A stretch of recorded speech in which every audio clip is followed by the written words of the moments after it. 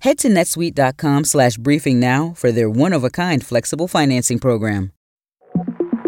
Hello from CNN. I'm Krista Bowe with the 5 things you need to know for Monday, October 16th. Israel says it's planning a new phase of its war against Hamas as the humanitarian crisis worsens in Gaza. Over the weekend, Israeli forces said the ongoing airstrikes crippling Gaza recently could be soon followed by a ground offensive. Israel says about 500,000 residents have left northern Gaza for the south, while Israel has restricted Gaza's access to water, food, fuel, and electricity. Palestinian authorities say more than 2,800 people have been killed in Israel's airstrikes, while Israeli authorities say Hamas's terror attacks on October 7th killed at least 1,400 people. Israel also revised the total number of people being held hostage by Hamas in Gaza to at least 199. The only viable option to get supplies in and people out of Gaza is the Rafah crossing, which connects Gaza with Egypt.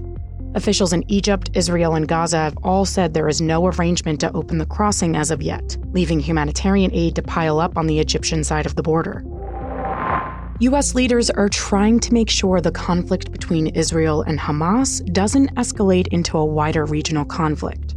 Defense Secretary Lloyd Austin said the Pentagon is sending a second carrier strike group to the eastern Mediterranean Sea and Air Force fighter jets to the region to deter hostile actions against Israel.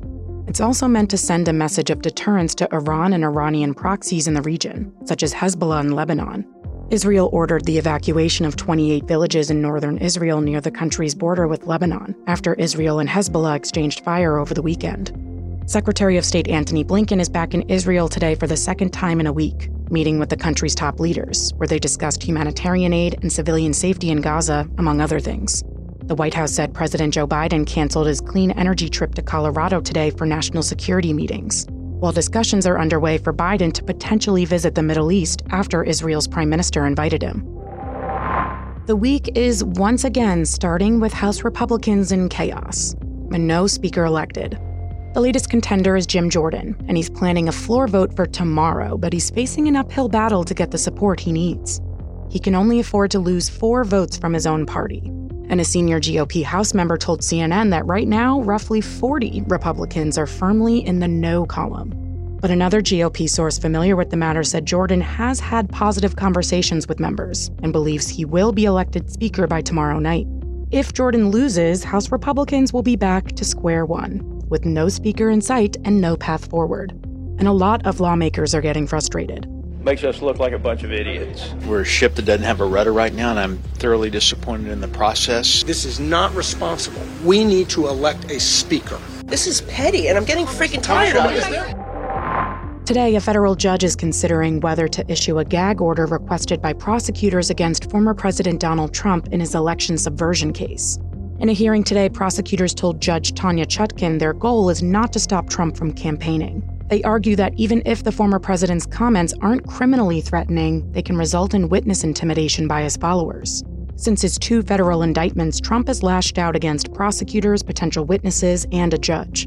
Trump's defense team says restricting the former president's speech goes against his First Amendment rights, calling it a way for President Joe Biden and the Justice Department to hurt his ability to campaign for the 2024 race. Judge Chutkin reiterated today the March 4th, 2024 trial date will not move, meaning it is expected to begin a day before the Super Tuesday primary. Up next, I'll tell you what flag football, squash, and baseball all have in common. You'll be able to watch some new sports at the 2028 Summer Olympics in Los Angeles. The International Olympic Committee has added flag football and squash to the lineup for the first time in the tournament's history. Cricket and lacrosse will also be making a return to the games for the first time in more than a century, and baseball will be included again after it was featured at the last Summer Olympics in Tokyo, but it won't be in the 2024 Games in Paris. All right, that's all for now. I'm Krista Bowe, and our next episode drops at 5 p.m. Eastern. Till next time.